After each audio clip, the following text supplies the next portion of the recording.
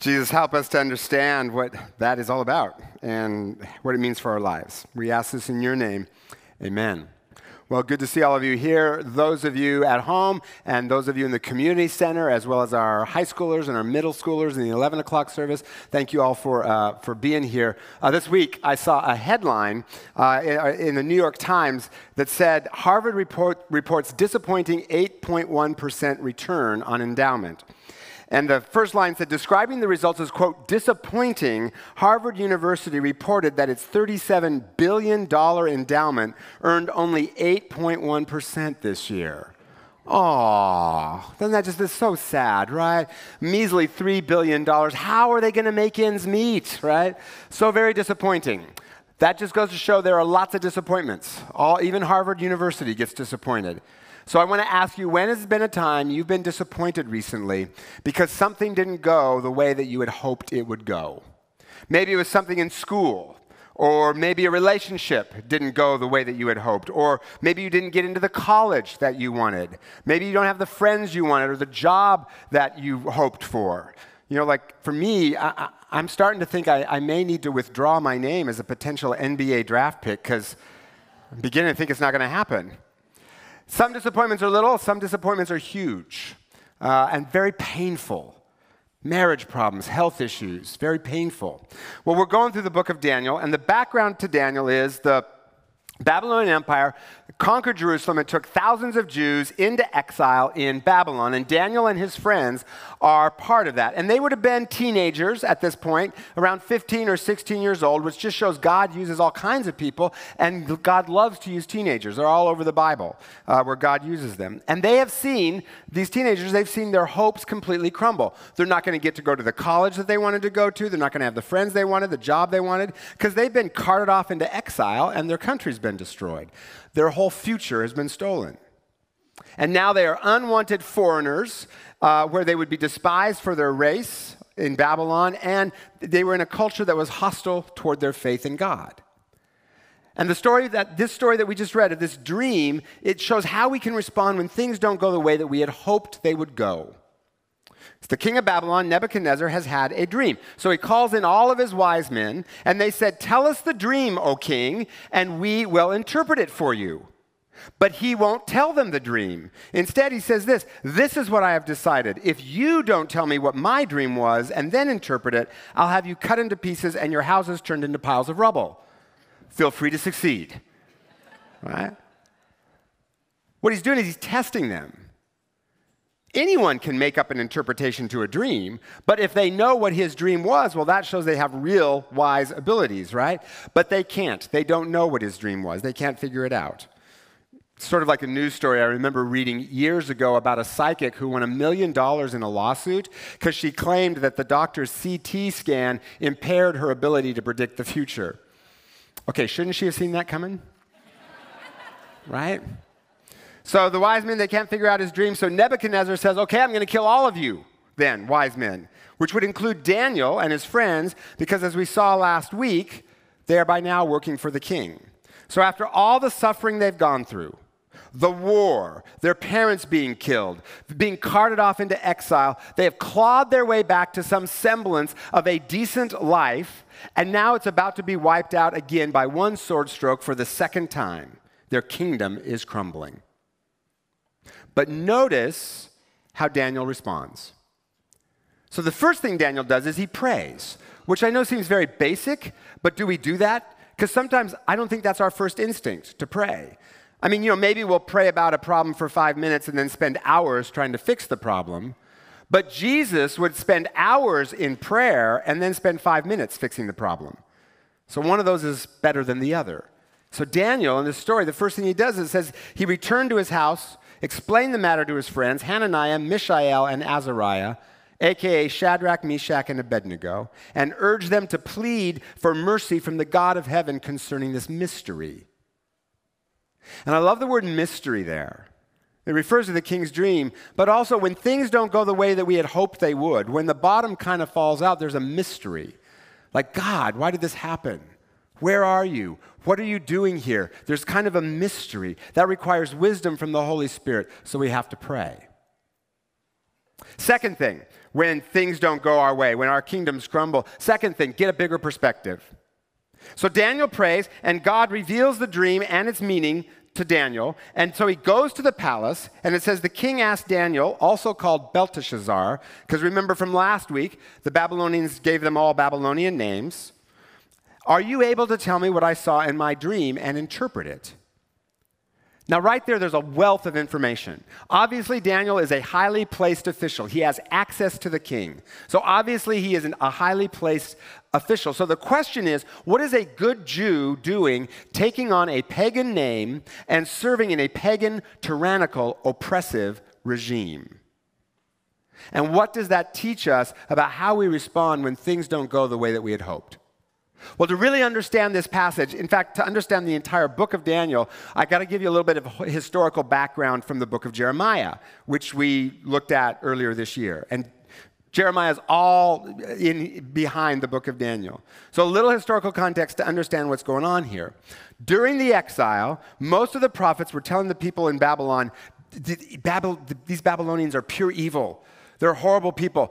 Have nothing to do with them. Don't interact with them. Don't mix with them. Pray against them. God's going to judge them, and we're going to go back to Jerusalem any day now. But you just keep yourself separate.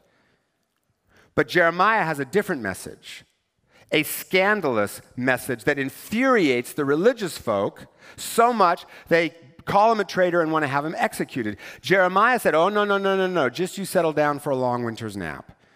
Y'all are going to be in Babylon for 70 years. This is what God says. Don't listen to the prophets. They are prophesying lies to you in my name.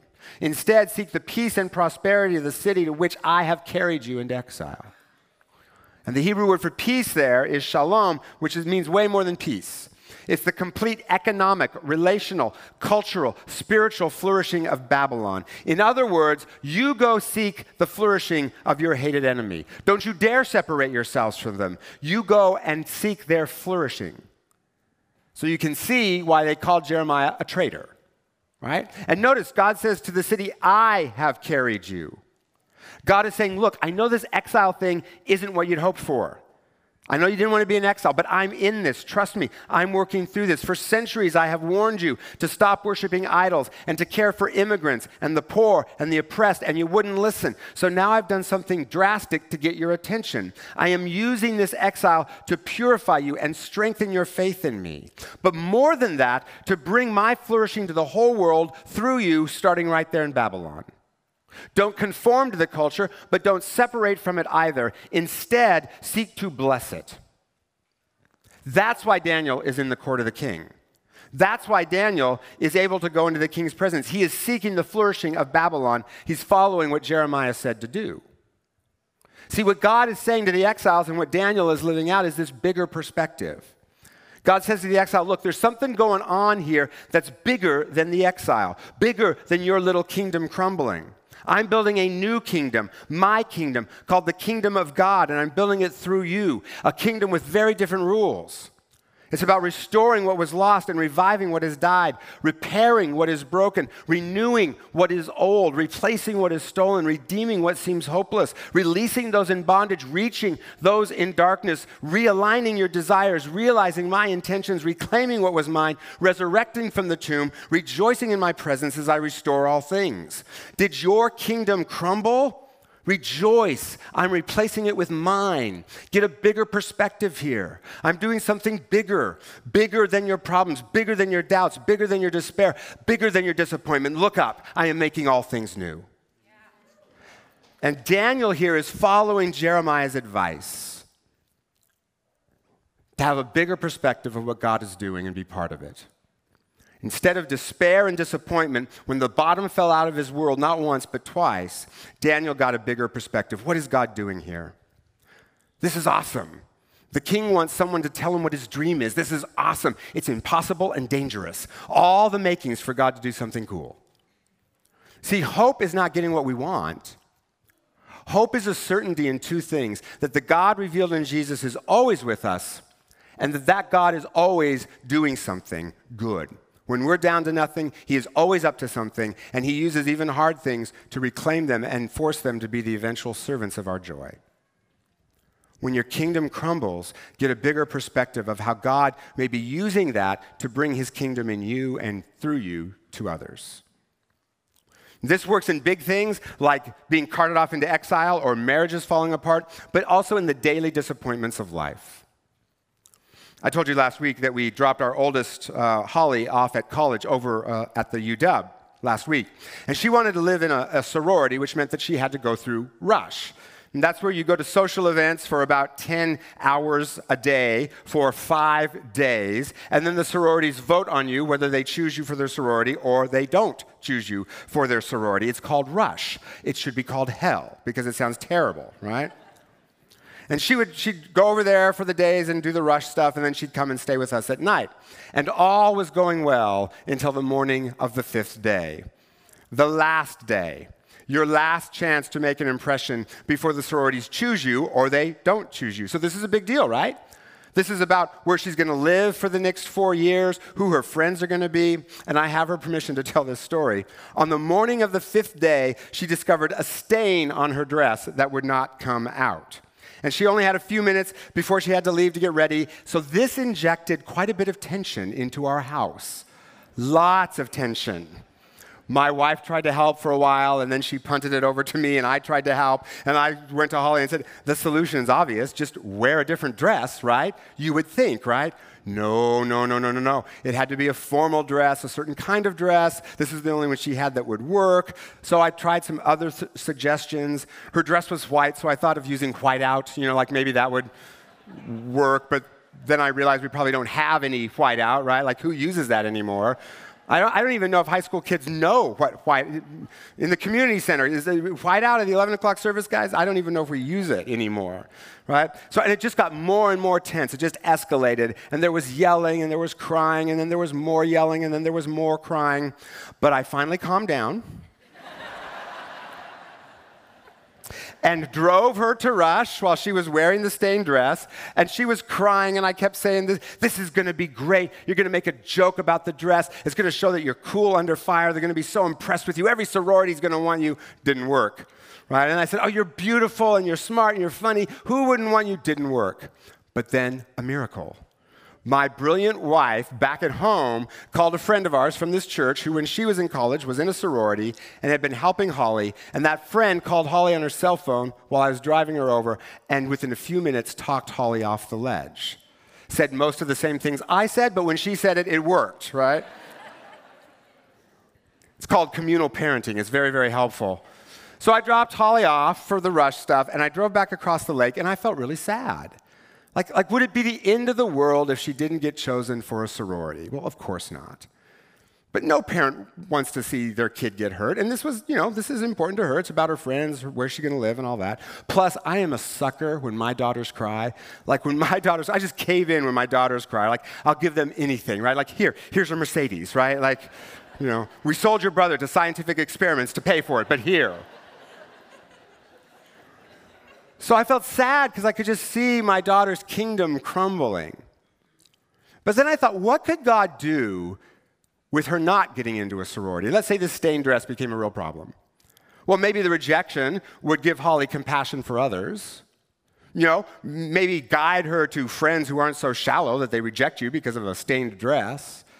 Maybe in her disappointment, Jesus would become more real. I thought of all kinds of ways that God might build his kingdom in her if her kingdom crumbled. Now, I get that some disappointments are exceedingly painful. Divorce and health problems and all of that, and I'll address that in a little bit. But even in the more daily disappointments of life, Jesus is always up to something bigger, always doing something. That whole thing helped Holly have just a little more confidence and get a little bit bigger perspective on life. And right now, you're a little impatient with me, aren't you? Because, you want to know how it turned out with the dress thing, right? Well, I'm not going to tell you. Because the point is, Jesus is Lord no matter what. Not satisfied, are you? Okay, so here's what happened. I picked her up that night. I asked, how did it go with the stained dress? She said, nobody noticed. And then the next day, she got selected for the sorority that she most wanted to be in, and even had a touch of Christian influence here or there, right, which was part of the draw for her. So that's what happened. There, are you satisfied? All right. When your kingdom crumbles, get a bigger perspective of how God might be using it to bring his kingdom in you. All right, let's keep going through the text. Daniel tells the king what his dream was. This was your dream, king. It was a giant statue. The head was gold, the chest was silver, the stomach was bronze, and the feet were a mix of iron and clay. So sort of looking like this right there, right? Isn't that awesome? I'm going to get me one of those at Pottery Barn this afternoon. And then this rock kind of comes and smashes it, right? And then the rock grows into a mountain, and then Daniel gives the interpretation, and he says to the king, here's what it means. You are the head of gold. After you, another kingdom will arise. Next, a third kingdom, one of bronze, will rule over the whole earth. Finally, there will be a fourth kingdom, strong as iron. And just as you saw that the feet were partly clay and partly iron, this will be a divided kingdom. The people will be a mixture and will not remain united. So this is a vision of the future. So all kinds of theories of what are these kingdoms? What does this all mean? Well, Daniel says that the first kingdom, the head of gold, that's Babylon, right? He says that. You are that king, right? That was going to be succeeded by another kingdom, which is probably the Persian Empire, which conquered Babylon when Daniel was an old man. And after Daniel had died, the Persians were conquered by the Greeks, led by Alexander the Great. And then finally, the fourth kingdom, the one that's a mix of iron and clay and a mixture of different kinds of people, is probably the Roman Empire, which was a multi-ethnic empire, and that eventually became divided, like the text says. And then the stone that destroys it is most likely Jesus and Christianity. Because Daniel says, the God of heaven will set up a kingdom that will never be destroyed. This is the meaning of the rock cut out of the mountain, but not by human hands. So Jesus calls himself the stone that the builders rejected, that became a cornerstone of a whole new kingdom. And God's kingdom is not built with human hands. It is something that God does. So that's probably the best explanation of this dream. But ultimately, whatever this dream means, what you got to understand about biblical prophecy is it's not so much about predicting the future as telling deep truths. It's not about fortune telling, it's about truth telling. And the deeper truth of this dream is what to do when your kingdom crumbles, because all these kingdoms crumble. And in the very next chapter, Nebuchadnezzar builds this statue that he saw in his dream, because that's how he wants people to think of him. This giant colossus astride the world and everyone in awe of him. And he made it because he controlled one of the largest empires in history. And the point here is we all have our dreams and our aspirations. We all have them. We all have our glittering statue. When my oldest daughter, she's getting a lot of airtime in this sermon, which she'll enjoy, right? When she was only 8 years old, she really liked the singer Carrie Underwood, so she sent an autographed picture of herself to Carrie Underwood. We had to explain to her autographs work the other way around, right? Like the celebrity sends you. But I love that. Carrie Underwood wants to have a picture of me, and somewhere Carrie Underwood does, right? Well, what my daughter did innocently, most of us do more deliberately, myself included. We want to be thought of as successful and important. We got our kingdoms, and we're building our kingdoms, but they're our kingdom. And just like this statue had feet of clay and crumbled, the foundation of our kingdoms may be brittle, and they may break, and that scares us. That scares us. So for instance, if you build your life on academic success, you know what's going to scare you? The grade report. Build your life on money, you know what's going to scare you? The market. Build your life on looks, you know what's going to scare you? The mirror. Birthdays, right? If I build my life on the success of this church as measured by how many people come and, a big budget and all that, you know what's going to scare me? Monday's attendance report. Or sunny days in the summer when people don't come. Or 10 a.m. Seahawks games. Not that I notice any of those things. It's just a hypothetical, right? So when your kingdom begins to crumble, pray, get a bigger perspective. Third, examine your foundations because they may be made of clay. Your kingdom may be built on brittle clay, and you need to find a firmer foundation. And the text tells us what that is. Out of all the materials listed in the king's dream, gold, silver, bronze, rock, which is the least valuable? The rock, right? But the rock grows into a mountain that covers the whole world. And what that means is that God chooses what the world regards as least valuable to make something of enormous value. So if you're feeling like your statue's not very shiny, you're not a supermodel, you're not super successful, or maybe you are and you're a little bored and restless, no matter how low you feel, our firm foundation is that God will use that to build something bigger and better. Hope is not getting what we want. It is certainty that Jesus is with us and is making all things work for good. Which brings me to my last point. Pray, get a bigger perspective, examine our foundations, and finally give it time. In the dream, the rock becomes a mountain, but it takes time. Centuries is this vision. But in the meantime, God gave Daniel signs that he was with them. He allowed Daniel to interpret the dream. That was a reminder that God was with Daniel, right? Not that everything is perfect. His people are still slaves, right? And Daniel, his ability to interpret the dream saves him from being executed in the long run. But in the short run, it made his life harder because he had to go to the king and say, your dream, king, means that your kingdom is built on brittle clay and it's going to be swept away. Not usually the kind of thing evil despots want to hear, right? So everything was not fully fixed, but God had already displayed his long-range plans to Daniel in this dream. The basic point was this: take heart. Take heart. Things may be hard, but I am with you, and I'm making all things work for good. And nothing can stop God's purposes. In fact, in the end of this story, Nebuchadnezzar the king is worshiping the God of Daniel. A woman whose permission I have to share this story, she sent me an email about what happened when her kingdom crumbled. She wrote, 10 years ago, I was in this horrible process of divorcing my ex-husband who had hidden an addiction for years, decided not to seek treatment or address related mental health issues, and he wanted a divorce. She went on to write and say, I asked God why. Why had I chosen to marry him? Why wouldn't he face the problem directly? Why did I get dragged into this? Why did I lose my marriage? Why? No answer. 10 years of personal recovery and seeming silence from God with no answer to that question. I've since remarried a non-addict who has a child facing similar issues. The answer to why finally came for such a time as this. Because of the excruciating experience years before, I have some skills to advocate for those with mental illness. I know how to bring things into the light that grow in the dark. I know about self-care, boundaries, and education, and all kinds of skills I never would have had if it weren't for that past horrible experience. Old me prayed addictions and mental disorders would simply just go away on their own and everything would magically be fine. New me knows that I have to fight and knows better how to fight. What a gift that trauma from 10 years ago was. What a gift that trauma was. And who'd have ever thought I would say that? Thank heavens for that excruciating experience and for an answer to the question from a decade ago with no answer, why? To develop skills to help a child live. My crappy former marriage may just save my stepchild. When her kingdom crumbled, she prayed. Took a while, but she got a bigger perspective of what God was doing, and she found a firmer foundation, one rooted in what God was doing in and through her, all of which took time, 10 years. And the fact that she can now see God at work doesn't erase the pain of those 10 years. Sometimes things are hard, and they just are hard for a long time.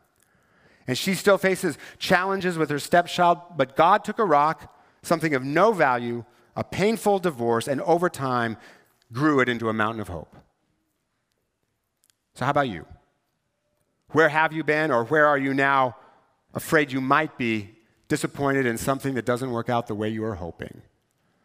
Turn to Jesus in prayer, ask him to give you a bigger perspective, and discover that when our kingdoms crumble, it's like tearing down an old house to build a newer, better one. Because God is always, always renewing, restoring, reviving, reclaiming, resurrecting, bringing his kingdom, his shalom, his flourishing in you, through you, and through you all around you to the world he loves so much. You are not alone. The God who is always at work is with you. That is our hope. So Jesus, thank you, that's what you do. Thank you that you take all the parts of our life, the good and the bad, and you use it to move us closer to you and get your work done in us. Lord, we bring all the things we're worried about. We bring all the things that are burdening us, all the failed disappointments of our lives, and we give them to you because we know you can make those bones live. We know you can bring something good out of it. Thank you that you do that, Jesus. We pray this in your name. Amen.